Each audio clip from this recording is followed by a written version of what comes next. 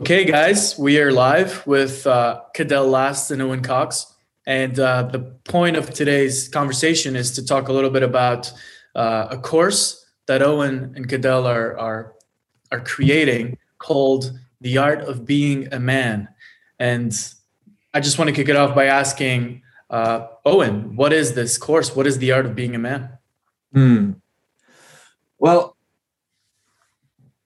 I've been involved in men's work or associated work for probably 3 years, coming up to 3 years or so. Kind of originally through actually doing 12-step work, but in groups that were entirely male. Like it wasn't explicitly men's work, but it was men getting together to talk about their struggles in life, essentially, and trying to create a community to doing better with it.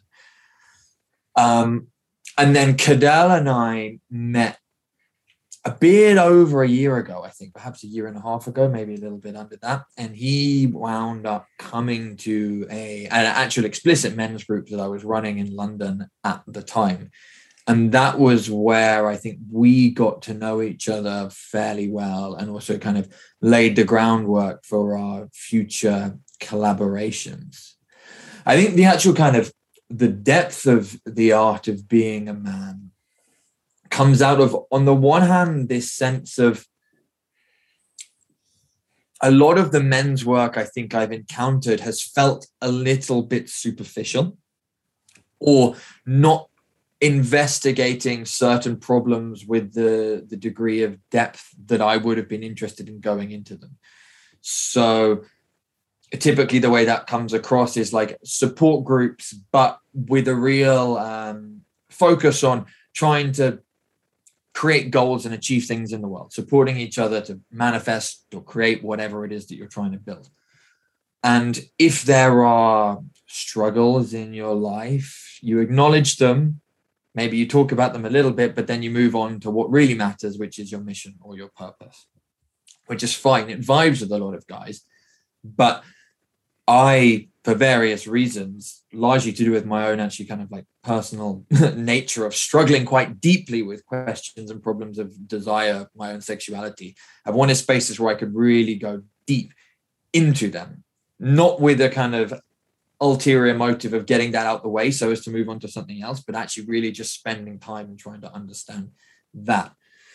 So as I said, that's kind of one hand is trying to create a men's work space to investigate perhaps the kind of fundamental existential questions and drives that make up the male psyche. Then the other hand of that is that I think one of the things that happened in the men's group that Cadell and I were doing in London is that we began to stray towards this territory, but in quite a free associative way. Like we just open up the group and say, okay, maybe let's try and talk about this today and riff around. And it worked for a while. But then as we started to get into the more uncomfortable areas of male experience, of the psyche, particularly to do with sexuality and how it's framed today in the context of social relationships, people's marriages, their sexual relationships, and so on, it became very uncomfortable. And a lot of the guys were kind of upset, challenged. I got the sense there was a feeling of being violated, like some kind of implicit agreement that it was going to be a safe space was kind of destroyed. A space where people felt like they could come and talk about stuff and get it off their chest, all of a sudden became a space where it went like kind of peeled a layer too deep into the unconscious, and then it was incredibly painful.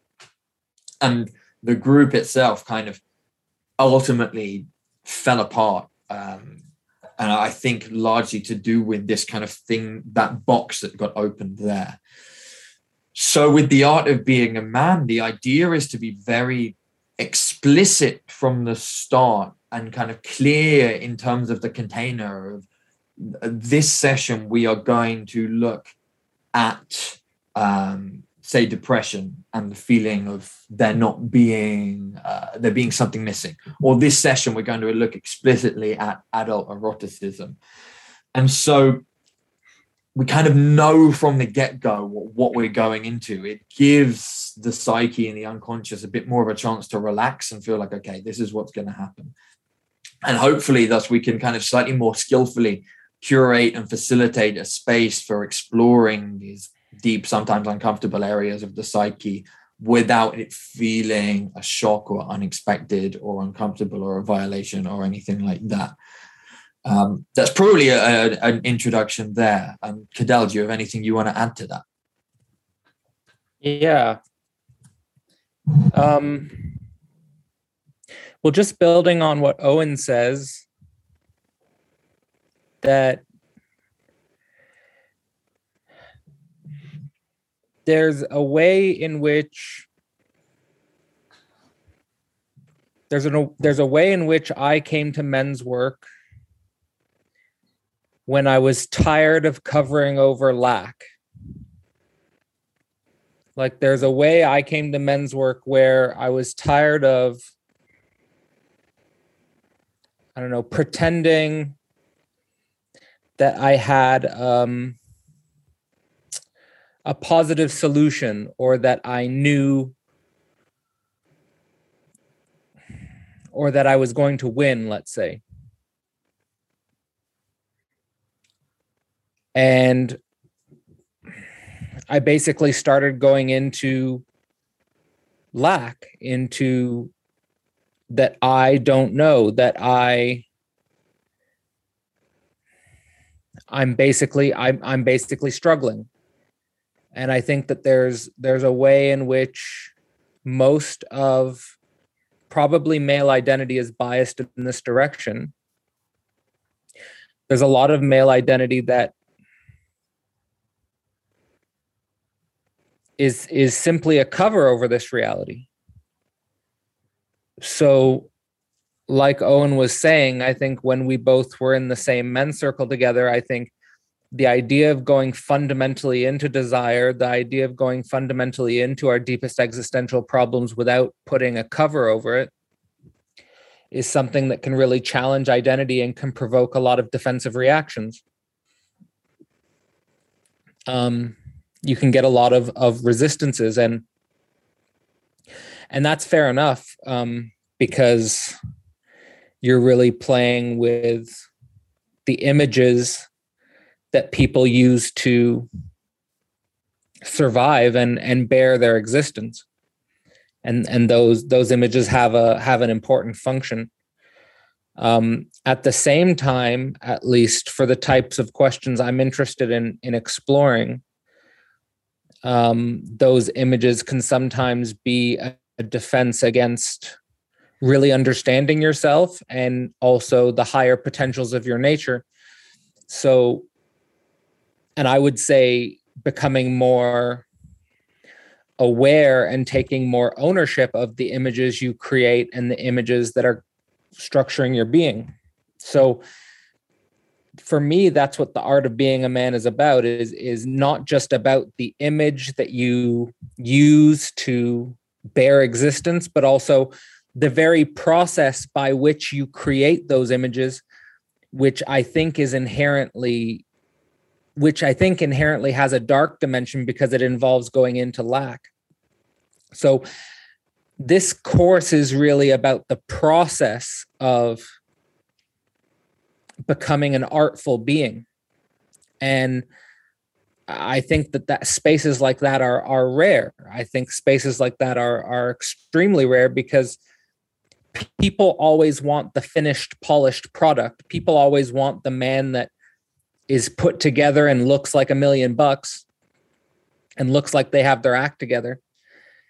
But they don't want to go through the mud and the muck of the how someone becomes that way. Or on the other hand, you can have a lot of men who look like a finished product, but actually they got there in a process that involved a lot of repression, and there's a lot of sort of, let's say, hidden darkness.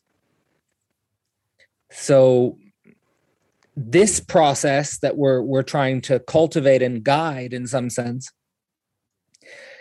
is a process that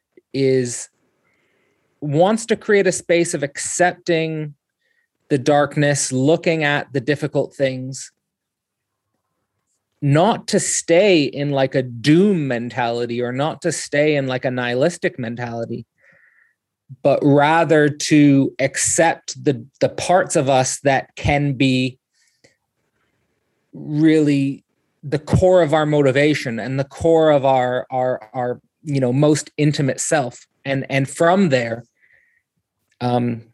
just to reiterate, create a more artful way of being. So that's why we called it the art of being a man. Maybe it's worth saying a little bit more about this notion of an artful way of being. Because I think, as we've kind of touched on, the plan for the sessions will be to go into different areas of the psyche that are either often repressed or forgotten or ignored. So we'll have the first session, which is going to be about infantile drives, pleasure and prohibition, relating to what Freud was calling the oral, the anal, and the genital drives.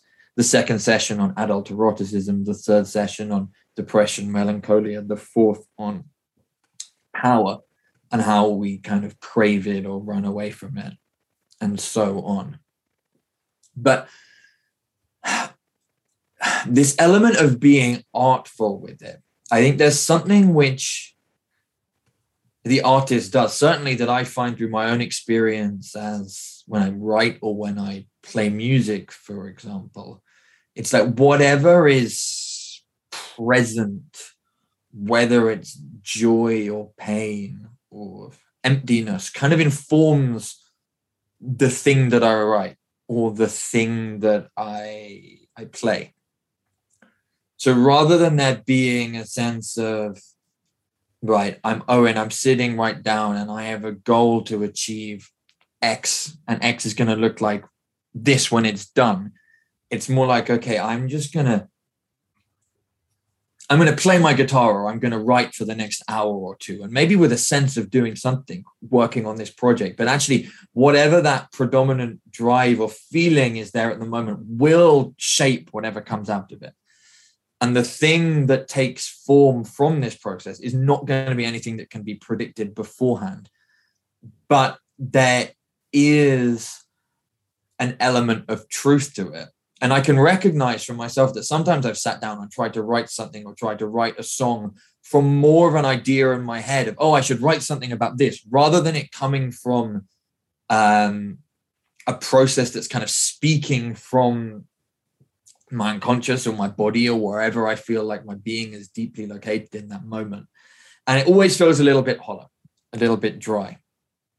And my opinion, to be honest, about a lot of the programs, the coaching programs, the teaching programs, the spiritual stuff that exists at the moment, is it comes from the layer of, as Cadell was saying, these images in the head, these ideas about what we think we want to be like or what we think we should do. And it's like, okay, you can say in your head, you can form an image in your head, this is what I want to make happen. Let's then provide the structure, some practices for you to get there, which is kind of, it's like starting with the end product in mind rather than working with what is actually going on in the present. And the notion of being artful, being the art of being a man, or being artfully, is working precisely with the raw material of whatever is happening today. Like for me today, I'm moving house at the moment. I'm feeling pretty kind of overwhelmed and depressed about it. And so that's kind of going to color the way I'm speaking, the way I'm thinking. I really loved to hear what you guys had to say. It's impressive how it fucking cheers me up as well. One of the things that came up for me as a question is, as you look into your lack and as you not cover it over and perhaps try to understand a little bit better as a part of who you are and how you unfold, does this mean that that there's a prescribed way for one to be artfully a man? In other words, having stayed with one's lack, what tends to be the next step? Or what would you say that the next step is always, okay, I'm more peaceful, I'm more with myself, I accept myself more?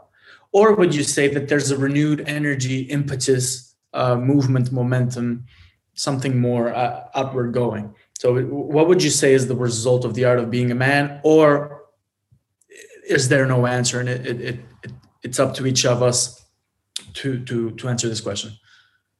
I would say it's not a next step, it's a step before. So it's before you take a step. So what does that mean? So what I mean by that is, when I was 18, I had an idea in my head that I wanted to get a PhD. And that idea structured a decade of my action as like a meta transcendental notion.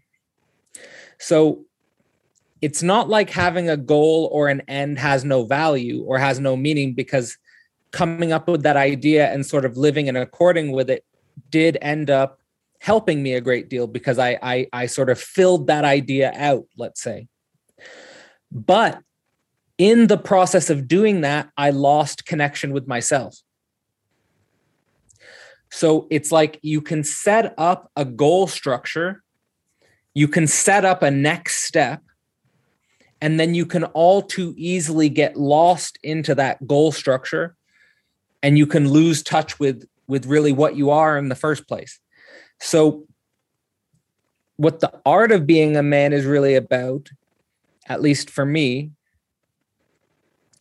is working with, like Owen says, the raw material of whatever is happening in the present moment of your being, and using that raw material, using that messiness, using all those raw emotions, using all those chaotic signifiers that are flying around in your head, and sort of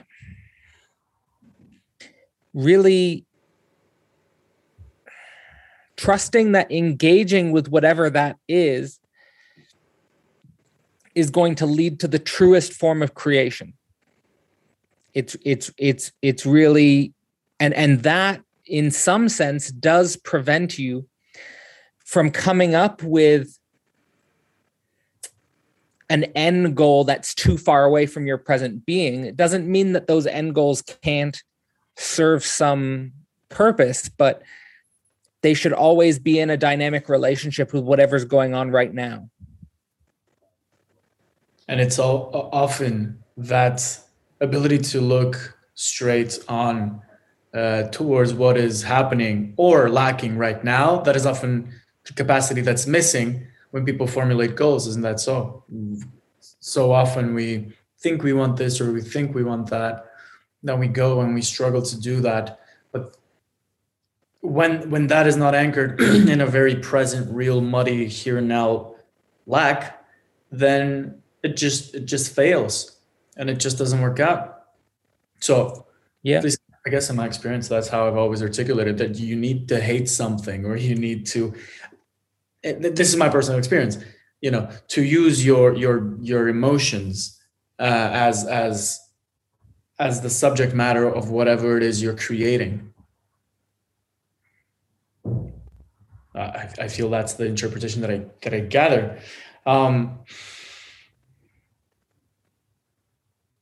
Yeah, I would say yeah, and I think that the reason why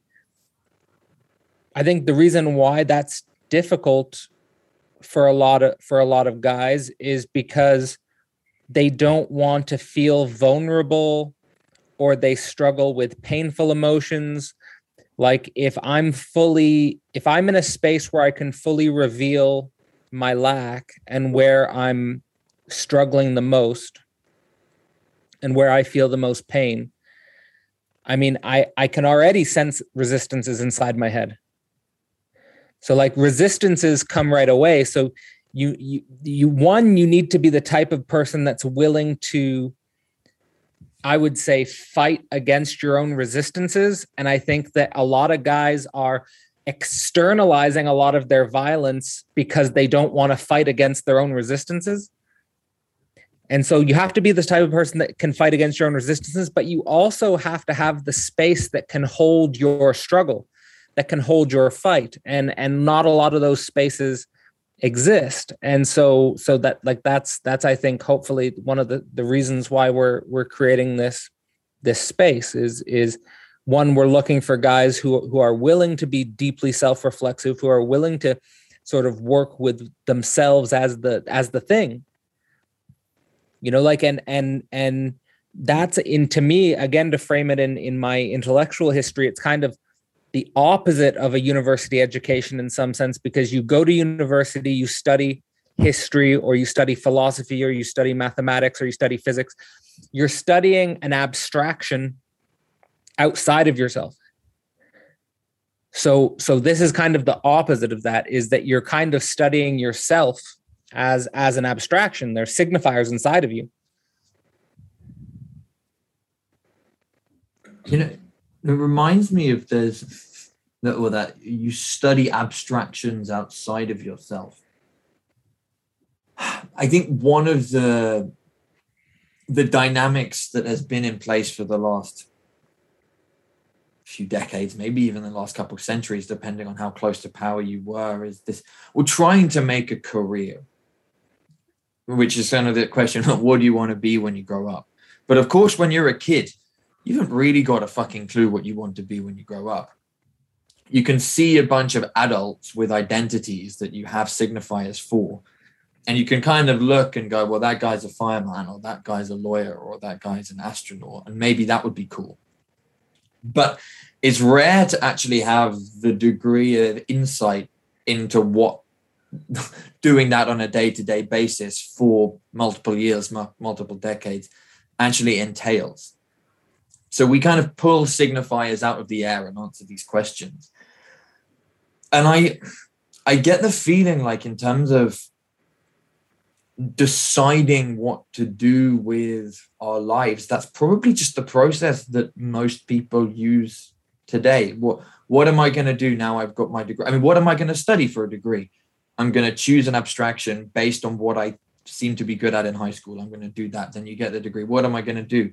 Well, that seems cool, or that seems cool. You go for it without really thinking too deeply into your own being or how it matches up to that. I had the experience when I finished my studies and I was kind of lost for 9 months trying to write a novel, got kicked out my mum's house. It was pretty nasty. Ended up meeting the CEO of a startup company, blagging myself a job working with him. And all of a sudden, I was just engulfed in this idea of making this company the next $1 million company and how I was going to be rich. And I was like working long days, long hours on this project that literally like a month before I had no idea existed. And now I was totally identified with the thing. And I did that for a few months, and then it flipped again. And I just was like, I have no idea what the fuck I'm doing going to this building every day. And just like being, again, grinding myself through it. And then I basically just had a burnout and a breakdown. So I had the whole process accelerated within about 6 months of being totally identified with a goal that came from outside of me that I thought was going to be me. And then having that whole machine crumble and break and the wheels coming off. And it was painful, but I think it was a good lesson to have into the trap of getting caught up too easily into an image of what to do. Whereas now I think I'm a lot slower, and I try to catch myself if I'm constructing grand images or grand dreams or grand projects for the future, and almost going to be like, okay, that could be interesting. That's something to go into. But the real interesting question is just, what is Owen like, the raw material of Owen like day to day? I like to think, I like to read, I like to have conversations about philosophy, I like to play guitar. Okay, I need to make money. So I need to find a way to make money and hopefully use some of the things I like to do and slowly build a career that way. There's much less certainty to it. There's not a signifier on top of it. It's very difficult to explain what it is I do. But at the same time, there's a large degree of what feels like truth in it that wasn't there when I was in that startup. That's it. I love that description, because there's not one signifier that can capture your truth. In some sense, the one signifier that captures your truth is kind of just the process of the becoming of your identity. Like the process of Owen or the process of Cadell is kind of like the one signifier, but there's not like one signifier where you can say, it's hard for me also sometimes to say, what is it that I do? I think like the description that Owen had of, falling into a company and working endlessly on a project that previously he didn't care about. I think I've seen a lot of guys who are in that situation. If I, on the one hand, I've seen a lot of guys who are basically doing nothing, like they're just like playing video games, smoking weed, jerking off, whatever. That's one category of guys. There's a whole other category of guys who are like overworking, and they're like in a company they don't really care for. They're doing work that they're not really like, it's not their truth, so they become very split subjects, and I think that, I guess this course is kind of in principle could speak to either of those two categories of men, but in different ways, because on the one hand, the guy who's like really doing nothing is like not motivated, is really like just, like I said, like playing video games, smoking weed, jerking off, drinking with the guys, whatever, listening to music, whatever.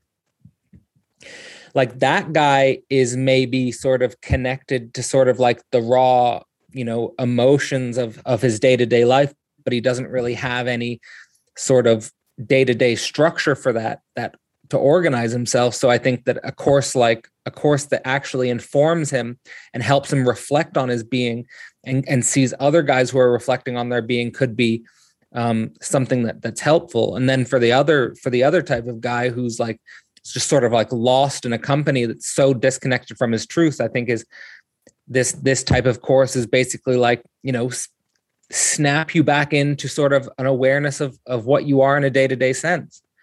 So I think that it could work in both ways.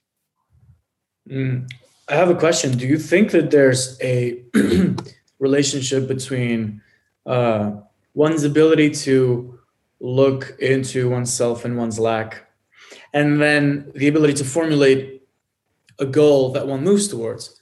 Because this came to mind while you were both speaking.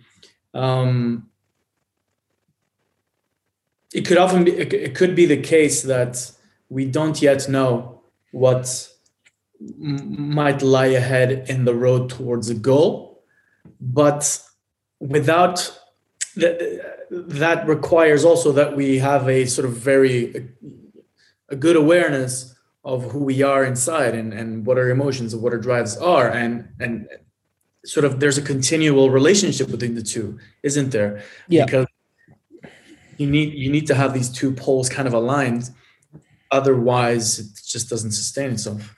I think you can't have a goal structure that's too disconnected from your being, and you also can't sort of be just in the chaos of your raw emotions without any goal structure. So like we know like what's at the source of your sense immediacy, let's say, like what you're just your raw sensation is just like, it's just affect and feeling and like, basic raw emotions like hunger and horniness and also violence and killing impulses. But so like you do need some sort of higher order goal structure that is in some sense in line with a social normativity of some kind. But also you can't just have this goal structure that allows you to forget about what you are. So there's got to be some sort of relationship between the two, I think. I want to throw in sort of an accelerator in here. Does that goal have to be submitted to a social acceptability criteria, or are we not talking about sort of an immoral ethics here? Like Zizek usually uses the example of Stalin as the example of a subject who acts ethically but immorally. Do you guys have a view on that? Yeah, go ahead, Owen. I guess the simple answer to that in terms of just the social normativity is like, at the end of the day, we all got to make a living and hopefully have friends and have some pleasure and not wind up in jail or dead. Yeah. And so there's always going to be a large degree of compromising or negotiating or making agreements with whatever the social normativity standards are within which we're working. I guess that's the kind of basic answer to that. But then, of course, there's also the element of,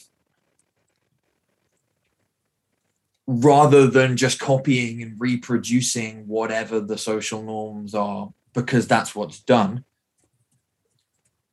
being in such a conversation with the core of yourself that if it becomes necessary to break those norms in order to remain true to whatever you are, also having the strength and it's not exactly the comfort to do that, because it's not going to be a comfortable process, I don't think, but the ability to hold that discomfort. Yeah, I mean, I don't think that you should. I don't think that you should just act in accordance, like blindly act in accordance with social normativity. I think there's a pragmatic dimension to acting in accordance with social normativity. And there's also the possibility that your ethical directive can change social normativity. So like your ethical directive could retroactively change what is seen as social normativity. And that's possible as well. I think just on a common sense level, it's like, yeah, you're not just allowed to like act out your most primitive blind aggression on other people, obviously. But you want to be in touch with that. Like my idea is you want to be in touch with that raw blind aggression. You want to know what it is. You want to see it. You want to be able to face it. You want to know that you're capable of that. But you also want to sort of cultivate it towards some sort of ethical drive that is not necessarily in line with social normativity. It could even go beyond social normativity and change social normativity, but at the same time, it's not like you just go and like actively hurt or terrorize other people. I have another question to you guys. This is super, super interesting. Like, so when you're,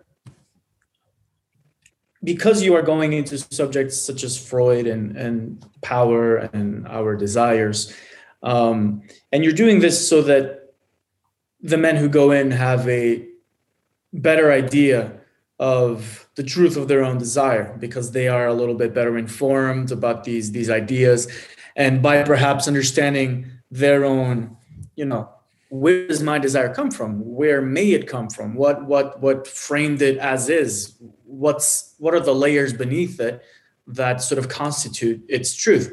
And so my question to you guys is, in what way is this different than therapy? Because it is. But in what way, because we're looking at this and it's in a group setting. There's sort of an exposition of content from you guys to the men. Then I assume that there's also a lot of talking happening. What are the big differences and the advantages that this has over, just calling over your psychologist? I can take that as a starter, I guess. So at least with traditional psychotherapy and with the sort of the origin of psychoanalysis, the reason you would go to therapy is because you're struggling with a psychological problem which is making existence difficult. You're going into therapy because, you're struggling with a psychological problem that's making existence itself difficult. And I think that what we're trying to do sort of is not in itself therapy, because you don't have to be in some sort of psychological distress necessarily to join the program. What we're trying to do is more go into the nature of the psyche in order to guide a mode of a mode of being. It has a telos, and that telos is art. So I don't think therapy necessarily, at least traditional therapy, has a telos in that sense. It's just trying to deal with a certain either neurosis or hysteria or some sort of psychological existential crisis. Whereas I guess what we're doing is we're taking an interest in the raw material of ourselves and trying to turn an art project out of it. Beautiful. And I think on a more just, what would you say, pragmatic level, I think what we're going to be doing is much more facilitated than, say, a therapy session where, I mean, certainly if it's in a kind of psychoanalytic mode, there's a lot of free association with the therapist or the analyst mirroring back and challenging or questioning on certain items of speech that comes out of the subject in there, which there will be free association, but the plan is also we're going to do a 4-hour workshop on this topic. And within that, there will be certain questions that are asked by the facilitators, certain exercises that people are asked to move through. So it's more like a guided exploration than it is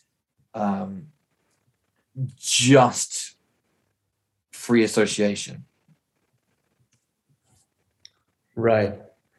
I find it closer to a guild or sort of a shared craftsmanship of oneself and one's exteriority.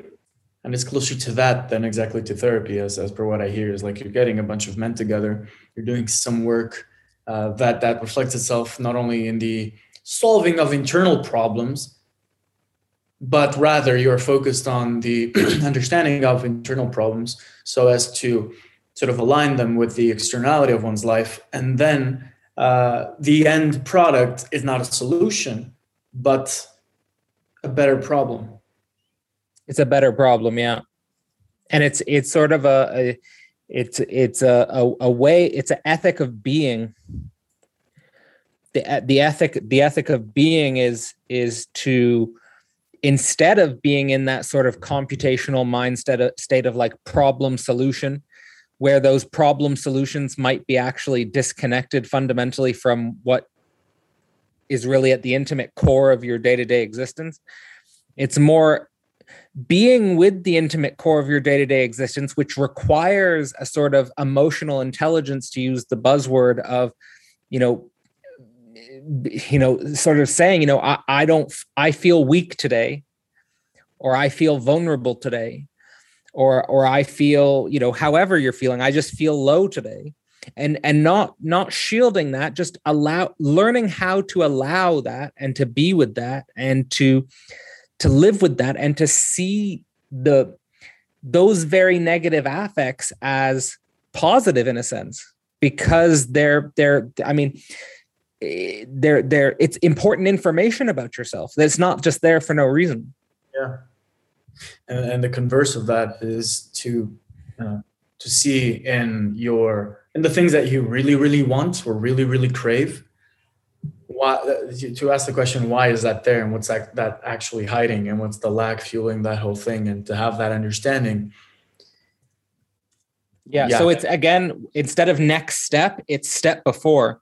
Yeah. So like, for example, if you have like a pickup artist community, they're basically mobilizing guys' deepest desires and cravings without asking the question, why do you want that?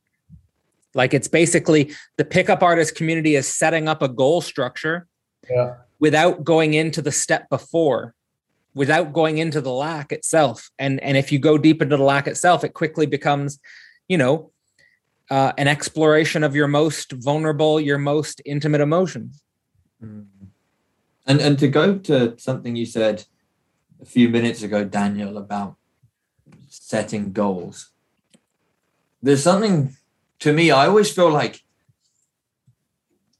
to the degree to which I've gone into the struggles, the challenges, the depths, I guess, of my psyche, not only have I discovered myself, but I've also discovered this historical moment. And so, for example, my main challenge in my teenage years and my early 20s was to do with my sexuality and my relation to pornography, essentially digital sexuality, and me feeling that that made it impossible for me to lead an ordinary life. The more I've gone into that problem and tried to find answers to that, I got into philosophy, I got into psychoanalysis, because that was the branch of philosophy that seemed to be thinking about sexuality. I then got into these like avant-garde philosophy networks exploring the interrelation of technology, society, sexuality. Like, in some sense, the work I do now has been very informed by the fact that I grew up as a man in the early 21st century, struggling with desire in the context of the internet. And similarly, to kind of go another layer, the reasons I think why I developed a kind of a pathology around that was in large fact due to the breakdown of my family. And why did my family break down? Well, in part due to the ways that my parents were desiring their very individualistic, career-oriented life paths that made, in some sense, they completely neglected family. I mean, in some sense, I don't think they even knew really what a family would look like in the late 20th century. And so, again, one of the big questions that motivates me is, what does family, what does love, what does community look like in the 21st century in the context of the internet? Precisely because that's what broke down in my life world. And so, to go back to the sentence I started with, I think the degree to which I've gone into the real core of my being, I've actually discovered not myself, but history. And from there, it becomes possible to then go, okay, how do I want to engage with history? Yeah. There's an analogy to the way that, say, like a great book, a great novel, or a great movie, it says something about the universal truth of a particular moment in history through the eyes of a single character. We experience the social struggles, the psychological struggles of a particular character, and thus get a lens into how that entire moment of time constructs itself. And in some sense, my thinking with the art of being a man is that we can all come to see ourselves as kind of characters in a novel or in a movie, in a sense. Our particular way of seeing, our particular way of desiring, our particular way of suffering isn't just an abstract inner void. It's conditioned by very real historical drives, dynamics. And tapping into that, then there begins to become a sense of, okay, given how history has created me, what can I do based on the problem that I've always been trying to solve anyway? A narrative that is a infinite jest, that is endless, that is very senseless in many ways, right? That's the postmodern moment as well. It's not really neat and straight. And to go back to how you started your sentences, is like, it's not so much about helping people. This is what I interpret. It's not so much about helping people get to goals, reach goals better, but rather to help them visualize the clear goals, set them better goals, or understand how those goals connect to the truth of their own selves, but also how they relate to the overall historic moment, right? Like you say, like, do I, pickup artist, do I really want to, what do I want from this? It's the beginning of the deep questioning that needs to take part in the minds of every person. What kind of emotion is actually being fulfilled here? Am I just mimicking what I see on TV? That could be something, but then that's a goal that doesn't have any deep anchor within ourselves. And so there's also the paradox here, right? Which is, the deeper you go, it's counterintuitive. The deeper you go into questioning society's goals, the goals that you mimic from society, the better you can get at fulfilling them. Meaning, the more you know about the truth of your own self deeply, and the more you forfeit these original surface level goals that are given to you, the better you can get at reaching the goals, not these first level ones, but the real ones that you feel that are in deeper connection to yourself. And that's a paradoxical thing, right? forfeit something in order to actually gain something of a deeper importance. Would you say that that's in some ways the case? For example, Cadell, like in the beginning, you were saying,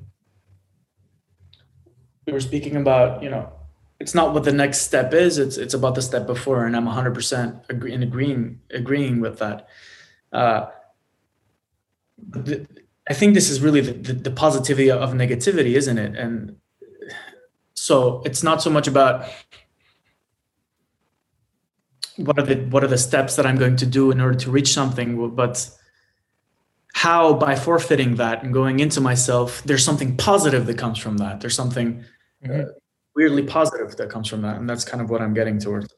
Yeah. I mean, we can use sort of like the example of what Owen just said in terms of like discovering history inside of himself is like, by going into the psyche, instead of setting goals is like, you just sort of discover what it is that the historical moment of your being is really grappling with or wrestling with. So like Owen said that, he's struggling with, the breakdown of the family and what does love in the family look like in the 21st century. It's not necessarily that we have a goal that we know what the family will look like in the 21st century, but we sort of know what the raw, at least for Owen in that context, we know what the raw sort of emotion is. We know what the raw emotion sort of already pointing towards in a sense. And just by sort of exploring that, we're at least in touch with the truth. And in my experience, it's more about the truth than the goal setting. And if you're in touch with the truth as opposed to the goal setting, that goals will start to be achieved that you didn't even necessarily set. Yeah. Like goals that you didn't even like, things will, like, not in like maybe in I don't know if it's in a magical way, but it's like things like it's more that things in your reality will fall into place in a way that transcends your individual reason. Like, let me like put it like that. Like, just by virtue of you, if you are authentically paying attention and observing your truth and wrestling with yourself, things will start to fall into place in a way that you couldn't have dictated with your individual reason. I'll say it like that. Yeah, that's a brilliant way to put it. Let me just add sort of an extra bit, sort of in the manner of addition. The other day I was talking to my friend about music. And he's a musician, a jazz pianist, and he was telling me that in music is like applied math that we intuitively grasp. So if you look at a harmony and how it's, you have the division of the frequency into these 12 tones, which is the social convention, but nonetheless, she was telling me how, through the building of of a series of complex assemblages of notes and harmonies and melodies and all of that, how in actuality you were actually looking at mathematical patterns of a great precision, of a great beauty, of a great of some sense of, in some sense, very true. But our means to get there was musical and intuitive rather than rational and via calculation. And so what I want to point towards is that perhaps by listening to our own truth, we're also intuitively setting in motion an attitude, a way of being in the world that it makes perfect sense that it will unfold. It will make magical things happen. And by no means I mean magical in the real sense. You guys get me. But being true to yourself kind of does play a certain harmony of the world. It creates a certain way of relating to the world that is proper rather than improper. Yeah, it's like you get rid of what I guess what we're saying in a simple way is you're getting rid of the a priori goal structure, which is used to make predictive calculations, and you're replacing that with a present awareness of what's going on right now inside yourself and outside yourself. And by being in touch with that, things start to happen around you that you couldn't have predicted or calculated. But there's still things that are in line with your truth. And sometimes they're even better than you could have predicted yourself. They're better than the things you could have thought of yourself. I mean, I've often thought of, like, there are a lot of things that have happened to me since I finished my PhD, which I could not have predicted at all. And that are really remarkable. And they're just as a function of me letting go in some sense. And at the same time, yeah, just caring about my truth. Mm-hmm. So Fight Club is the opposite of a safe space. What exercises do you guys plan on doing that also explore, in a way, negativity head on? Because I know you must have something like that prepared. Like not the specific exercises, but like, what are perhaps when you're hosting these sessions with people, how will you? Oh, when you said in the beginning that you had a men's group that because it wasn't safe, it kind of fell apart. How is this one going to be different? It's a good question. And perhaps the first thing that I have to say, which is almost a bit of a cop-out, is that because of the nature of the digital medium, like, it's not going to be a fight club. Yeah, not physical. Like, I think a lot of the intention is with prompts, questions that are designed to open up sharing in a certain way. Exactly. So be as honest as you can with a partner for 3 minutes about your deepest sexual fantasies, for example. Something like that. Yeah. And indeed, the questioning does make sense. And I mean, yeah, we are limited by the digital medium. If we were going to go into a physical space, we could explore more with physicality, with expressions of emotion, like we kind of saw at the European Men's Gathering. Yeah. In fact, that's kind of a direction I think is fruitful, because ultimately what we are doing, it still remains at quite a cognitive level, at the level of speech and speaking the unconscious, but not necessarily screaming it or thrusting it or doing any of the things that can be done with the body. Mm-hmm. Yeah, I mean, I think the best way to think about it is that there is going to be a dimension of the course which is like, okay, let's learn about pleasure, or let's learn about eroticism from a certain perspective and that. But the great majority of the course is like creating the container in which individuals feel the space of exploring what is pleasure for them, or what is eroticism for them, or what is love to them, or what is melancholy to them. So it's kind of opening up that space and sort of being able to sort of see how that dimension of the self is reflected by others, and also how that dimension is reflected in the self. And a lot of guys probably haven't had that space to sort of like really go into what is melancholy and how do I relate to melancholy? Yeah. So like, that's really like the dimension where Owen's saying in regards to the difference from therapy is like, it's a guided space. There is a structure to the space. It has a logic to it. And the higher order logic to the space is basically going from learning about yourself as created, namely that you didn't create yourself. You were created by forces larger than you. We can say evolution, we can say God, it doesn't matter. It's just that you were created by something that's not you. What is the nature of that creation? So we go into the basic sort of origin of the self as a fetus, as an infant, as a child, going into the emotions and the memories of that development. And the logic of the course basically goes all the way to yourself as a creative being. Mm-hmm. So from you as created to you as a creative being, but the logic is that you can't really create unless you understand yourself as creation. So like that's sort of the higher order structure, and just being in touch with all of the dimensions that make you you. Well, as I was driving today, I was thinking that a lot, personal point right now, that I was thinking that so much of me is about, and you know me, creation, and I want to do stuff and chase and explore.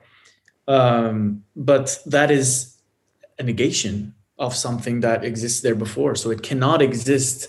It doesn't exist in a void on its own. No, it's a negation of what I don't want to be, of something that existed before that produces a series of emotions. And so would you say that, yeah, I mean, I guess I'm kind of reiterating your point, but that the way we emerge as a creative being is by negating something that we hated or felt melancholic or felt whatever about before. So there's always sort of this dyadic structure that I feel is something very important that you guys are exploring. It's like, yeah, it's the step before, the space before, which is just sort of saying, I always like the notion like slow down so the truth can catch up, and then create.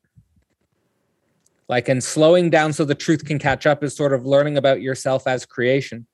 And if you slow down for the truth can catch up, then your creation is going to be that much more true. It's going to be that much more real. Yeah. I've got some like funny examples of maybe this slow down so the truth can catch up. So, for example, I always loved playing music when I was a kid and as a teenager. And Cadell knows this example, I've told this before. But by the time I was about 16, I was like, I really wanted to be Metallica, or I wanted to be an artist on the level of Metallica, to the extent that I suffered immensely whenever I came across musicians who seemed to be better than me, or musicians who were actually making it. And this desire to be Metallica, or to be an artist of the level of Metallica, was a kind of desire to negate where I thought I was right there. I was like, I like playing music, but I need to get beyond this so that I can then be this person who I see Metallica as representing the person who can play music. And after a long process of exploring and bouncing around, I'm now at a point where actually I do play music quite a lot, and I don't really have this desire to be Metallica anymore. I kind of like, I'm in my mid-20s. I have a music project that I feel is a great musical outlet to me. In some sense, I've kind of become what it would mean for me to be Metallica at 26. And that image isn't kind of there. Like, it's not, there's no longer that sense of trying to negate anything, so much of just kind of being with what that drive was anyway. That drive was, I like to play guitar. And then there was a fear of, I need to create circumstances so that I will be able to play guitar. Mm-hmm. And through that struggle of trying to create those circumstances, I've kind of let go of that trying to create circumstances.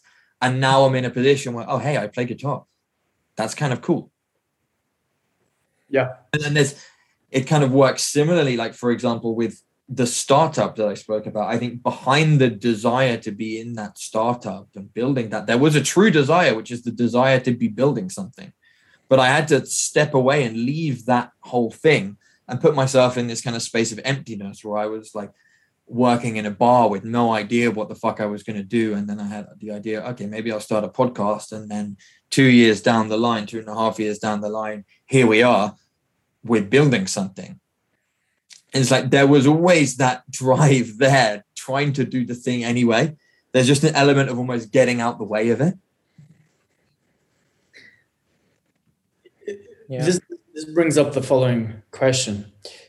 The word retirement is used when someone has finished, in the previous era. You finish working, you retire, you're done. You go and enjoy life.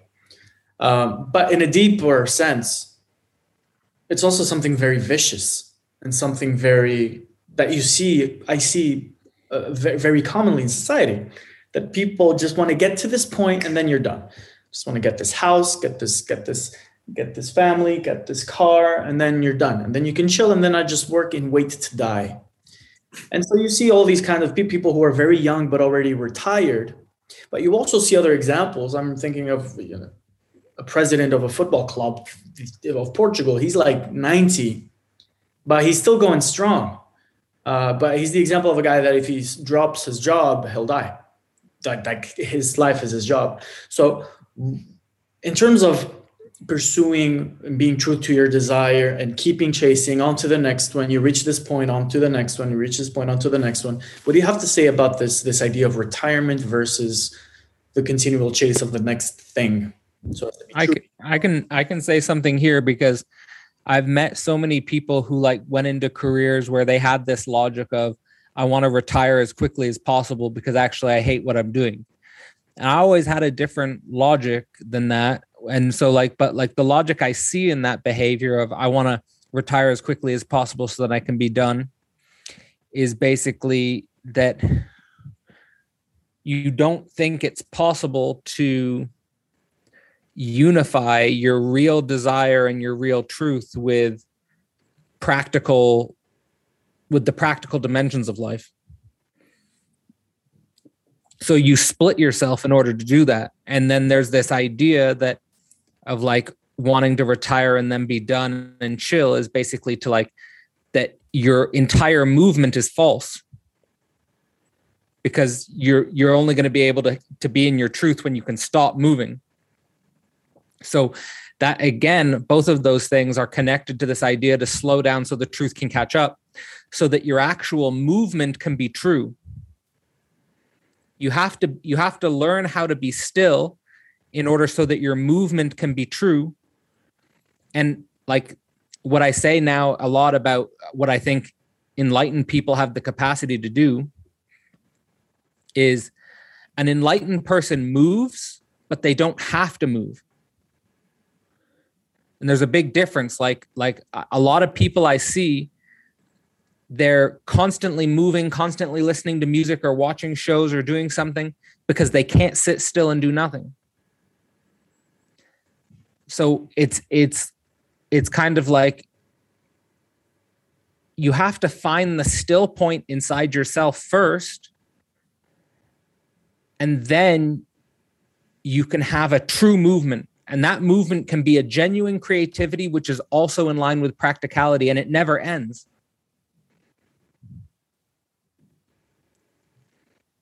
I don't know if you want to add to that, Owen. I mean, only that I like this notion of finding that still point. It's because you're already there. This is the thing, is that here's how I think it works on a deep metaphysical level. So when you have this sort of large goal structure outside of yourself, basically that's you put, and it could be like, for example, I had the dream to do a PhD, or it could be retirement. It could be but it's a large goal structure outside of yourself at a distance. Basically, when you're in that state of mind, I think you're putting the still point outside of yourself, because that goal structure, that goal never changes. It's just a still point outside of you. But the point is to have that still point inside of you. And the logic is that you're already the goal. In other words, you already are the thing. So you have to be the still point inside you, which is taking that big metaphysical transcendental goal structure, putting it inside of you. And that requires a lot of going through darkness, basically, which means shedding of images, which are silly and false. And then you can sort of just be with yourself as you are. You're already the thing. And that sort of allows you the sort of creative capacity that Owen was talking about in his example of the difference between how he plays guitar today versus when he was thinking about becoming Metallica. Like the dream of becoming Metallica is the big goal structure outside of yourself, but actually playing guitar and just I'm in the moment playing guitar is the thing. And sort of being with that process. And that's ultimately the thing that is seen in the figure of Metallica anyway. It's Metallica are the people who are in the thing. The goal structure is pointing towards something real. It's just an image that's outside of you and you think you're not there. There's something important to it, but it's just that it ends up like in the most extreme version of it, which I think a lot of people in our society are in, you end up never being with yourself and then you die. So like people like sort of have a realization at the end of their life, like, oh shit, like I spent my entire life not doing what I really wanted to do and not being really aware of what I am. Like that sort of happened. That happens to so many people. But like, I'll give the example of my dad, who is a pretty good example of that, because again, he was doing a job where I think the job ended up owning him. And before he had a chance to retire, he got terminal cancer. So like literally, like he had this dream of like, I'm going to get to retire and then I'm going to be able to do what I want. Like I'm going to go play golf, or I'm going to go hiking, or I'm going to do like what I really want to do. But he died before getting there. So I think a lot of people, that happens to them, is that their life passes them by, simply because the fixed point, the still point that should have been inside of them was outside of them the whole time. Yeah. And that's why I have the motto on my email, die again, die better. It's really like what it is. It's a metaphor for image death inside yourself. It's like a metaphorical death, die again, die better. There is a telos there, which is that shed yourself until you're really there. What I mean is shed those false images that have your ideal state somewhere other than where you are right now. And like, is there a really there, or is there just a continual shedding and a continual coming back to yourself and kind of like you shed? But so is this really there a static state or a practice? Yeah, there is a paradox with the still point. So like because the still point is not just a still point, meaning there's still movement. So it's a paradox. But what moves is a true motion. Yeah, it's a truer motion. But there is still, here's the thing, there is still this alienation and overcoming alienation. But the difference is, and this is the best way I've been able to frame it anyway, is you become at home in the alien. So you're still alienated, but you're at home in the alien. So what that means is that you're at home in movement. You're at home in becoming different, because you're still going to be becoming different. You're still creating. So by definition, you're going to be becoming different. Mm-hmm. Like you're not just the same. But there's like a spontaneous overflowing of being rather than a being that's like, okay, I need to get here. Yeah, it's so silly, this fixed point, because like I had the experience of it. So I had the transcendental goals, and anyone who gets to this fixed point, I think, has a similar experience. Like the person who set up their entire life to retire. I just met a few people last summer who had that goal structure, and when they were retired, they're just bored. They don't know what to do with themselves. And so but when I had it with the PhD, like as soon as I got the PhD, I was like, well, what do I do with myself now? So whenever you set up this big goal structure outside of yourself, as soon as you get there, you just have the problem of what you're going to do, and you're not with yourself. So there's a way in which, when this is internalized, you just have a constant flow. You're constantly changing, but you're always there. It's like there's an ethical imperative for subjects to, that's how I would frame it, for subjects to be continually struggling with what they're not, saying what they are not, shedding images, practicing this self-denial, or rather this denial of things that aren't really you, but you are sort of this continual, like, what am I not? What do I don't like? What do I, and in that process, you create this motion that is of a very light quality, of a very truer quality, I feel. I do feel like there's the capacity like to like have a lighter quality, but like you're still like taking things in some like in a weird way, like I mean, things still matter and have weight, and like you're really engaged with things and so forth. But there's a way in which like I think when people are very aggressive, or like when people really want to like rush their speech, or like really like, you know, like speak really quickly and say everything. Mm-hmm. It's like because they're trying to get there. You know, like they're not there, like they're trying to get there, like especially that aggressivity. You know, like they like, and this like translates into deep bodily being, because I think this like impacts also how you have sex. Like if we could translate this same logic to how you have sex, like if you're having sex in such a way as that you're always trying to get there, like get to the orgasmic thing, versus sort of being in the whole process and letting it unfold. There's that funny thing. There's that bit where Lacan was saying, like, I'm fucking you now. Yeah. I'm already having sex. Every moment is sex. Yeah. I'm having sex right now. I'm in you right now, baby. There's no that isn't sex. It's like every moment is the foreplay, because you're not trying to become a particular thing for the other. You just are what you are, and they are what they are.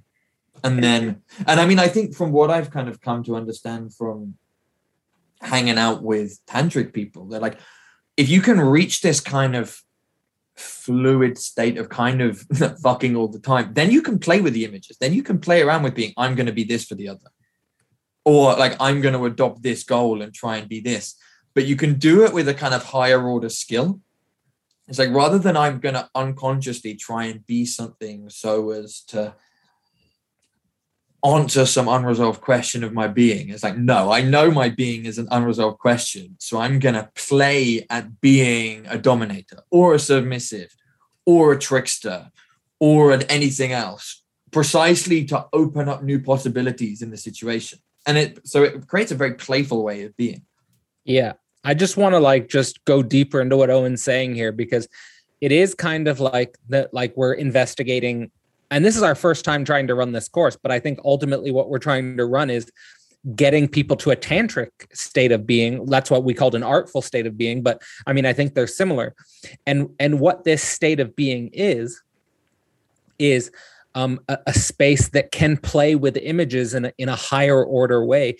So like if we go reverse this tape back to how we started the conversation, I said that I came to men's work from accepting lack and deconstructing images basically of power.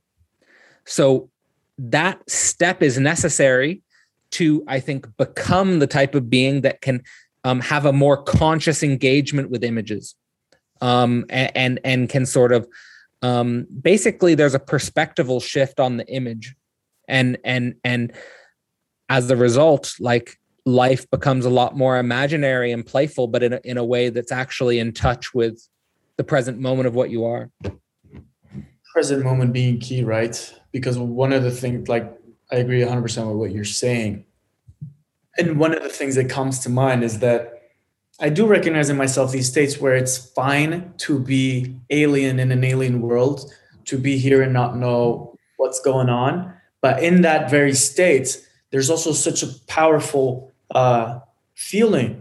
Like, and people know this, and people like to be around you because when you're doing this, because it is as if you are an anchor in a world of meaninglessness and of constant chasing towards.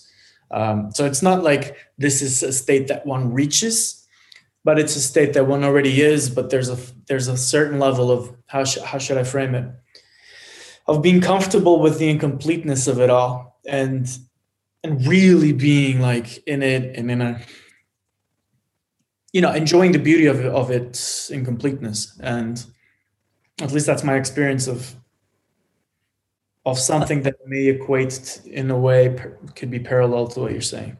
Like a lot of people have this experience when they drink, right?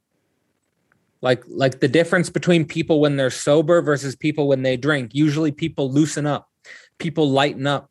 People are usually more like in a flow with themselves. They can be more at home with themselves. They can be more comfortable with themselves, right? Like it's I think a lot of the reasons why people do drugs, various drugs, is because there's a gap between themselves and this state. But precisely the gap is the thing, right? It's not like we need to be in that state all the time, but to be okay with the fact that, yes, I fluctuate, and that's fine. I accept that. And to look at these splits that we have in our everyday lives and where I want to be and where I'm not, precisely the ability and to have that breadth and scope of being to encompass this, that is the cool thing here for me. Yes, I think the coolest thing is to be able to like basically be the gap itself or to be the split itself, meaning you don't need anything to fill it to make you that thing. Yeah. Right. Which is basically what people are doing before they're in that state is like they like basically they're using a fancy car or they're using a certain type of clothes or they're using a type of job title or they're using a type of drug to make them that thing. Yeah. But you can also use all of these things in the skillful, playful way.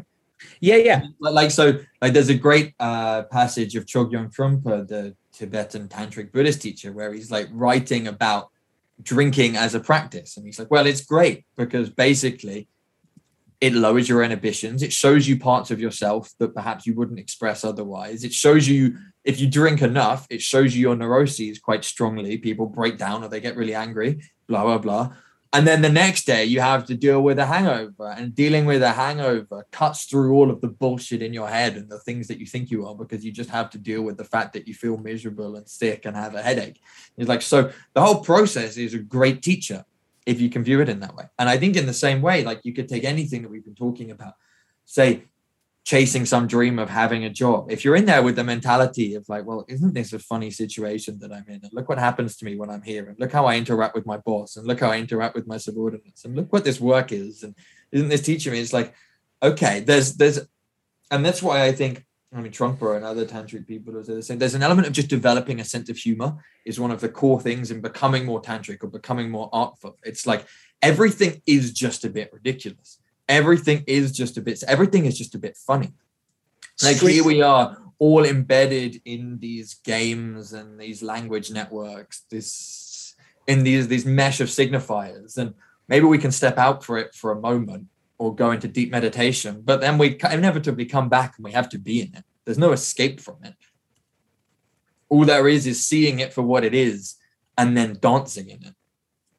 As opposed to being like, okay, there's this net of signifiers, so I need to find the signifier that is me and then establish that and get everybody else to recognize that that signifier is me. Because you're none of them. Just have a few that come by in every given moment. But I think also now I'm just kind of wondering, kind of thinking about the ideas around process and event that Bard and you work with, Cadell. We can recognize that it's possible to become a thing for a moment, to like create event, to become a signifier in a moment in history. And there's something fun about doing that. There's also often something very meaningful about doing that. So there is a real phenomenon in kind of becoming a thing in a moment rather than just being in fluidity. But then the desire to just become the event and to stabilize one's identity as the event for all time kind of becomes a trap, I think.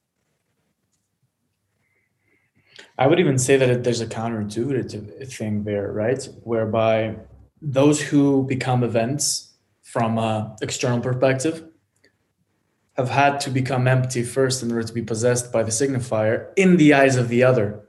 Because in their own eyes, they're just being true to whatever they are at that moment. Have you ever been admired by a younger kid who loves how you play guitar? And for you, it's just, well, this is just me. But in his eyes, holy shit, you are the man. I feel like there's a similar relationship there,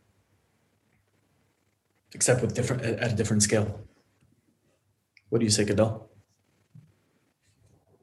Yeah, I mean, I think it's hard to language this.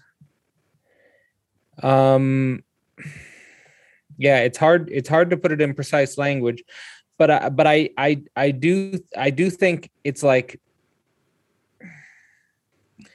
the idea of becoming the thing can be a trap. I guess I was relating to that with the language of the still point outside of yourself, and like that has to be brought into yourself, and then but like that doesn't stop change.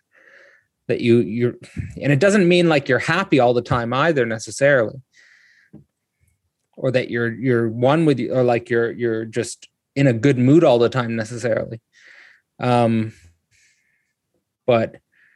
you just sort of, I think that there's a greater depth of your being, so that you can hold more states, you can hold more emotional states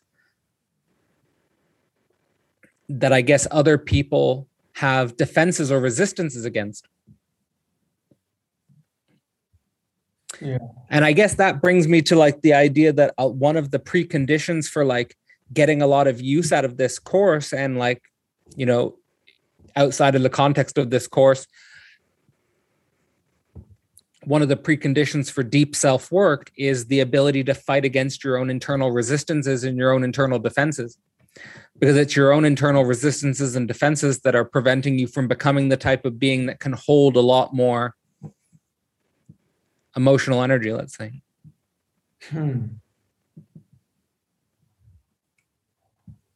Yeah. And I do think that there's a difference between like someone who's like, for example, drinking to feel a certain way versus like a guy like Trungpa who's like drinking in like this, tantric way. Like, I think there is a difference. Like, I think a guy who's been in the tantric space, it's kind of like the difference between like the image before tantra and the image after tantra. It's like there's a change in the quality of their being that allows them to sort of play with that energy in a radically different way. It's weird, but like many of the dimensions of the tantric space are like, you can do all of the things that like common people do very impulsively, like sleep around or do certain drugs or, basically like be, impulsive pleasure seeking behavior. But because you've put in the sort of the work, the sutra, the work of renunciation, the work of sort of, diving into the darker aspects of yourself, the emptiness, it's sort of like you can hold that energy in a much more, in a wiser way, let's say.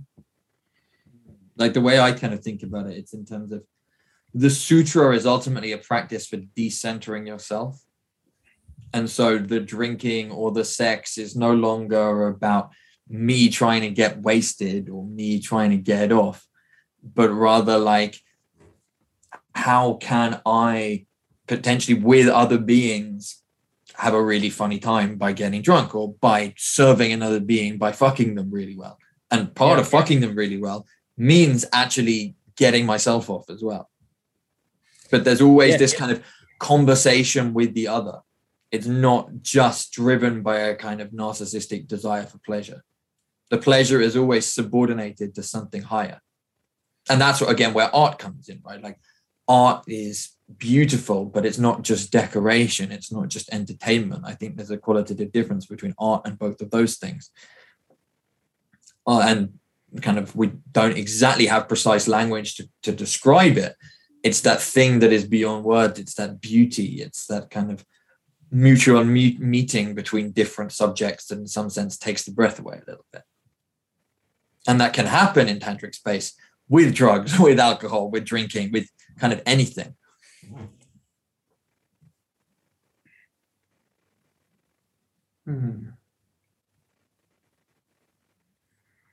So I think the one of the important points I think for me that Owen made was this the difference between the pre-tantric and the tantric space having to do with this decentering.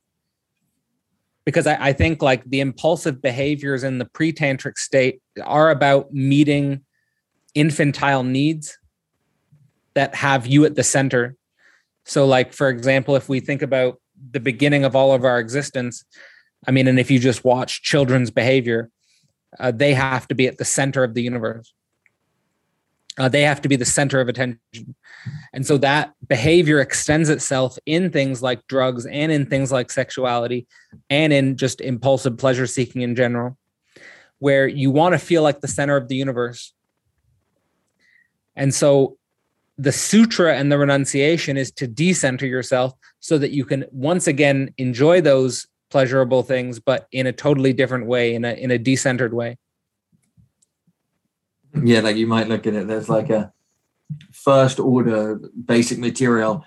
I want to fuck. And then you go through this kind of sutra renunciation thing of like, let me be free of this desire or renounce the desire to fuck. And then maybe there isn't really much of an I, but there's still this desire to fuck. And so then you get into this questioning of like, what is this I that says it wants to fuck? There's clearly a something trying to fuck, but it's not really me because I don't really know what a me is, but there is a thing.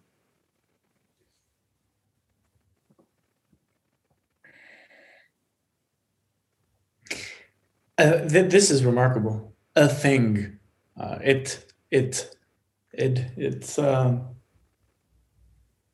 There's an alien quality to it.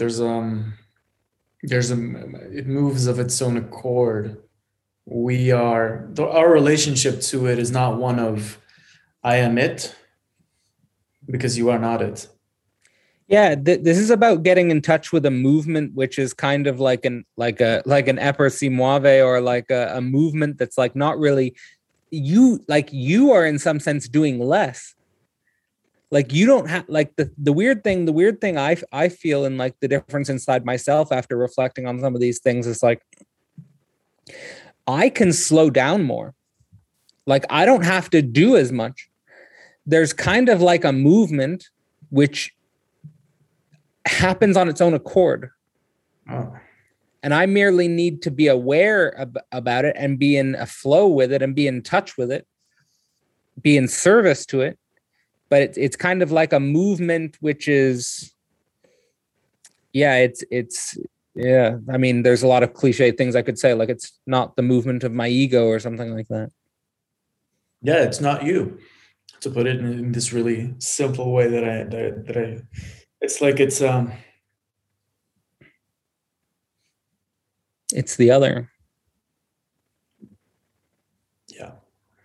Yeah, we can get really deep here, like because it's because on some level it's like the whole of classical philosophy is about the one. Mm-hmm. In some sense, like whether we go to Parmenides, whether we go to Plato, even in some sense Hegel, but it's more complicated. But in classical philosophy, there is this idea of the one, and the one reappears in many different forms. It reappears in Aquinas or Eckhart, or many different forms. But this is kind of about the other, and the otherness is something that appears in psychoanalysis, and probably is also this relationship between Tantra and like this non-theistic sort of divinity. Non-theistic divinity. And this other is in many ways that which wants to fuck. It is in many ways perhaps something that we can hear. The craftsman tradition of being able to play it by ear and work with the materials and play with the music, like the whole thing happening is kind of not you. Yeah. So like if the way I could relate to it the most, like in the tradition I'm most familiar with, is like Freud starts to think about it as like the difference between the libidinal drive or the libidinal force and the ego. Like that there's a divide, and like that's why people go to psychoanalysis, is because their ego is struggling with this thing that's moving inside of them, which is kind of like immortal. And so like basically what this is becoming more in line with the immortal thing. To learn which is not something out of this world. It's not something different from this world. It's the energy. It's like, it's the flow or the movement of this world. I mean, the image of Baphomet comes to mind as sort of the secret that the Templars knew. It's that they worshipped precisely, and somehow they got in touch with this without Hegel. So I don't know how they did it, but it's like, this is what the image represents. It's a fucking goat, the animal of mortality with the weird eyes and with a penis, and it's hermaphroditic, and it's all this, the union of opposites. Yet it is here in this weird way, and it's quite interesting. And then, the way that I relate to it is perhaps as, I haven't thought about that in the sexual sense, because within the sexual sense, it certainly clearly takes over. So there's not one or the other that you can, I mean, there is, but perhaps it's most apparent when with craftsmanship or with art or with music, where there's an ego trying to do something, and then there's the other, which is being related to. And the craftsman kind of like plays it by ear if they're good, right? A really good craftsman, a really good artist says that the art does itself. You never do it. That's what they all say in common. And there's this relationship to the it that is apparently also present with fucking, because it's not you fucking this other person, rather it's fucking through both of you.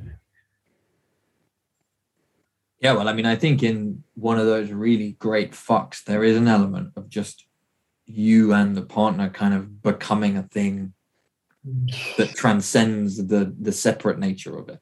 Yeah. It might be in a moment. It might be for a series of moments. It might be for multiple minutes. And there's a kind of coming in and out of that moment. But there are these moments of kind of total surrender and total empowerment at the same time.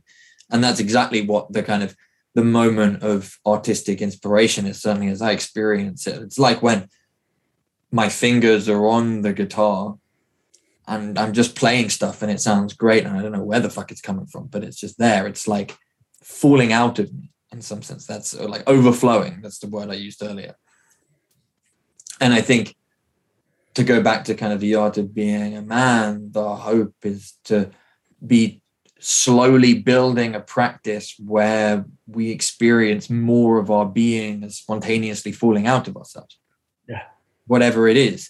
And not having maybe a common situation people might find themselves in is like, oh, I feel depressed today. That's annoying. I'd be able to do my work better if I was less depressed. I mean, to be honest, that's how I felt the last week. I was like, fuck, I'm feeling depressed and miserable about moving house. I wish I didn't feel so down, because then my life would be easier. Whereas the shift is to go more towards a state of like, okay, well, this is happening. There's a kind of depression falling out of me as I'm trying to do stuff. I guess that's what's happening. And to not have that kind of split between what's happening and what is desired to be happening. And again, the way you framed it is, I think, correct, because something is happening there, but it's outside of this sort of self-container. It's not me that is depressed in a way. There is an overlap at the place of what we usually call I, between this thing happening, this excess, this overflow, whatever shit, whatever color it is. The affect, and then what you are doing. But like, there's this ability to understand, to give that perspective, and to step aside and to submit to it and to relate to it skillfully, I feel is artful. Yeah, and there's a wisdom in the depression. It's the grieving of moving away from a place I've lived for many years. It's the experience of kind of pulling the rug out under the feet and experiencing a kind of aloneness, perhaps. And this success can take up many colors, many shapes, many forms, right? It can be a feeling of depression. It could be a feeling of, it could be anything, couldn't it? And therefore, to relate well to that other that is also within us, there's many ways to do this. It's not like that means that we're all going to be looking like, this is me saying, and a supposition that I'm exploring. To relate well to the other within doesn't mean that we will look like we have perfect being and we're all calm and we're all beautiful and chill. Rather, it can mean that you're just all the more free to pursue its own excesses and craziness without necessarily identifying with it. So, that could mean if you have a good relationship to it, if you're artful in being a man, that doesn't mean that you're going to be really calm and harmonious and shit. No, that can mean that you also are you chase things and you run after things and you enjoy things and you love things. Absolutely. Right? It just doesn't mean that it doesn't take over you and fuck you up and then like crumble on top of you. It's a golem. It's a golem from the tradition of the Jewish mysticism, right? Yeah, I'm just thinking like of what the best model is that I've seen of what this sort of enlightenment, so to speak, looks like it's we don't. So, in some sense, we have two silly images of enlightenment, in my view. On the one hand, you have the like, let's say that the two main ones are like, on the one hand, you have the Buddha, and the other hand, you have Jesus. And both of those are like unsatisfying images for me ultimately, because like one, you have the image of a guy sitting and like very still. And I think that he represents this still point inside oneself I've been referencing. But at the same time, there's a movement that keeps going. So what is that movement? Well, I think the Jesus signifier tries to capture it in some sense, because it's like this, he's on this cross of death. And like, so like, in other words, it's like this. And you also have the resurrection. But, the thing that I always was disappointed with Jesus was that he died at 33. It's like, well, I'm 35. So like, I don't know. Like, it's like, it doesn't help me too much. But I want to give like a weird example,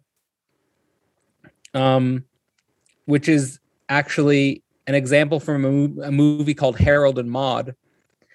I don't know if either of you guys have seen that, but Maude is an older woman who basically is just this constant energy. She's doing a whole bunch of weird things.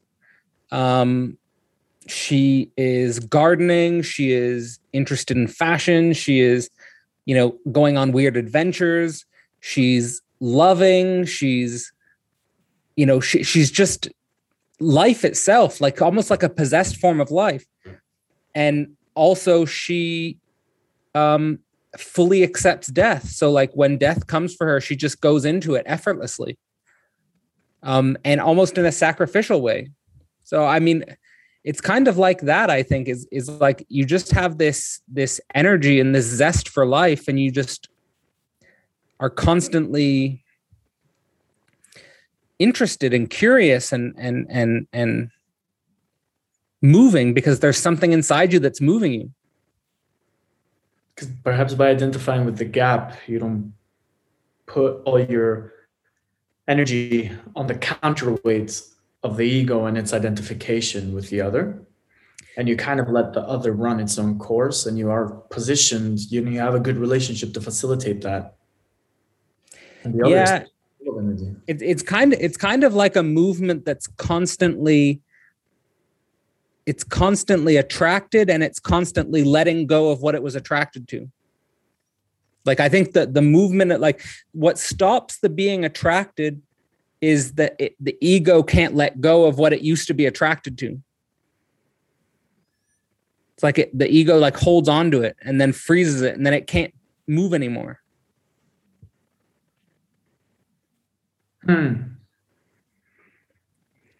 So like I can give the example from the movie Harold and Maude, which is Harold gives Maude a letter that says Harold loves Maude. And then Maude looks at the letter, and then she says to Harold, Maude loves Harold too. And then she scrumples up the letter and throws it away. And then Harold is just like traumatized. Like you threw away the letter I just gave you. And she was like, yeah, but I read it. I fully absorbed it. Now it's gone. So there's this way in which she just is constantly filled with life and constantly letting go of it at the same time. There's also a joyful, almost trickster energy. You know that guy from Lord of the Rings, the guy who lived in the forest, the like from the same order of mages as Gandalf, this green. What, Golem? The Radagast? Radagast, yeah. Just Radagast. He's not good. He's not evil. Like Gandalf goes over. He's nice, but it's like, can you join my fight? Fuck no. No, he doesn't join any sides. And there's a certain like you don't know at what point he might sting you, and he might because he's capable and shit. But he's also there's a certain level of it's like a satire from the forest, from the ancient myths. It's like it's this thing. It does its own thing. You don't really know. And that's, I think, that not really knowing is the right state, the right position to be in relation to it. It's the gap. It's like, yeah, you don't know. You don't. All I know, I don't know I mean, that sounds like spot on, but the best counterexample is Golem. Like, because Golem is the opposite of the thing. Like, he's trying to hold on to the one. Burnt everything up. And yeah, that's the energy that you want to free up from the ego. It's such a good example because they're kind of two sides of the same thing. Like Golem his desire is for the ring, and so it's totally identified with the desire. Where we're talking about a state of being with desire, but not being identified with desire. So in some sense, like the Radagast example and the Golem, they're the two sides of the same thing. Yeah. Because Radagast wouldn't take the ring to Mordor because he wouldn't give a fuck. Whereas it had to be Golem, or in other words, Smeagol, to take the ring as an expiation journey, as a journey of like expiation of his own sins to the lava, and then die with it because he couldn't let go at the last moment. But like Smeagol bringing it over is kind of an act of, okay, it's kind of a piety thing. I don't know. Well, I imagine like a Radagast, like if he's truly the sort of subject we're thinking about, could spend 100 years in the cave with the ring and then go, okay, bored now, and drop it and just walk away and go and do something else. Potentially. Yeah. Well, that would defeat kind of the conceptual apparatus that is the ring, which is like the object of, like, you don't deny that. You're like, if you have it and you play with it, then you're kind of fucked. It's kind of it's a ring. It's a thing you stick it inside of. It's like only in a weird way. Isn't it the perfect object petita, but like made physical, right? It's like the ultimate object of desire that you cannot let go of. So but I think what we're talking about is letting go of the object petita, or at least achieving a distance, because you're not going to fully let go of it, but achieving a distance from it. So, Cadell, am I right in assuming that the relationship between the ego and the object petita is that the ego is kind of the fucking debris of that desire that identifies fully with that desire? How should I mean, we can use the characters that we've been discussing as like the structure of Golem as an ego is that he's so fully identified with the object petita as a positive thing. He's reified it in a positive substance, the ring. So he can't live without that positive substance. So, like, for example, my uncle had the same relationship with alcohol, that he couldn't live without the alcohol bottle, so he would just die with it. I've had other uncles who would have that relationship with their wife, for example, where they turn their wife into that thing. But it's basically the ego will positivize a substance as the object petita. But the object petita in itself is a lacking object. It doesn't have a positive being. So as soon as you accept that, that's the barred subject. So the algorithm is the barred subject and the object petita. And the barred subject simply accepts the lack of the object petita as the thing. But it doesn't mean that the object petita doesn't exist. It means it's not a positive thing. So that would mean that for pickup artists, this acceptance of their own barred subjectivity means that, oh, it's not really about getting that girl or that amount of girls. Rather, it's about being, having a different relationship to being itself. When I say it's not the next step, it's the step before. Basically, what I'm saying is to stop positivizing the object patya. But that still means that something's moving, but it's moving in that gap, and you are that gap. That gap allows you to be freer, and you're and sort of more comfortable, as more sovereign as a being, not submitted to that object patya like Gollum is to the ring. Like, exactly, or like my uncle was to the alcohol bottle, or like my other uncle was to his wife. Yeah, I mean, this thing can take control of it. The object patya can take many forms, but what it ultimately is, what the being who positivizes it is doing, is concentrating all of their enjoyment in that one thing. Remarkable.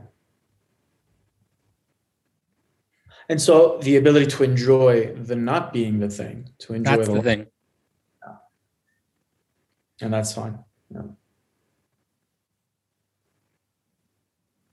And I think that's a good pitch for the art of being a man, is we're gonna go into the lack and ultimately try to guide or cultivate a form of being, a different form of being. You can call that artful, you can call that tantric.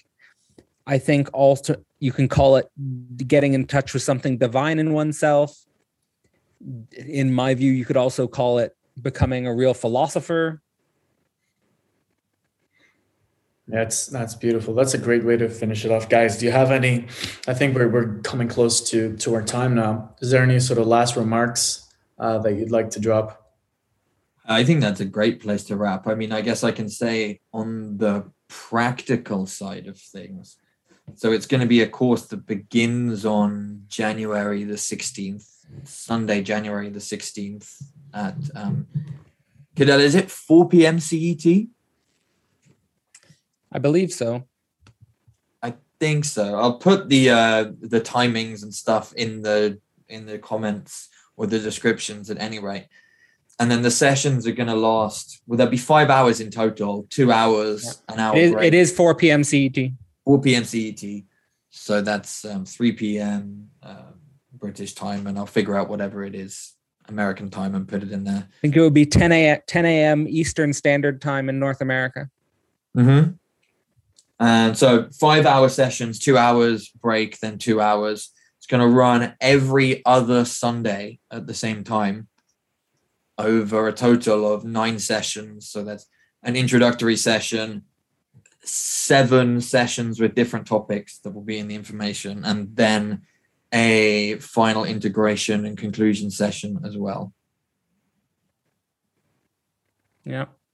And I'd say for me, just to add to that, is that like when we came up with the idea for this course, I mean, it was really, I mean, it's a project that just comes from our own lack. So that I think we're just creating, what we're creating is also just an example of what we're hoping to share with others, which is that this is coming out of our own wrestling and struggling with lack, our own search for a different mode of being, and a hope of further cultivating that and further sharing that with others. I remember when we came up with the idea, I was just sort of like in a sort of despair state, reading like Thus Spoke Zarathustra, and yeah, we just said, let's go for it. Let's start brainstorming it, and it emerged over several months. So get in touch with either Owen or I if you're interested in joining us. It should be a lot of fun. Fantastic, guys. Looking forward. So let's wrap. Thank you, gentlemen. Fucking awesome, man. Daniel, thank you for interviewing. It's my pleasure, as always. All right, boys. On the other side. Bye-bye.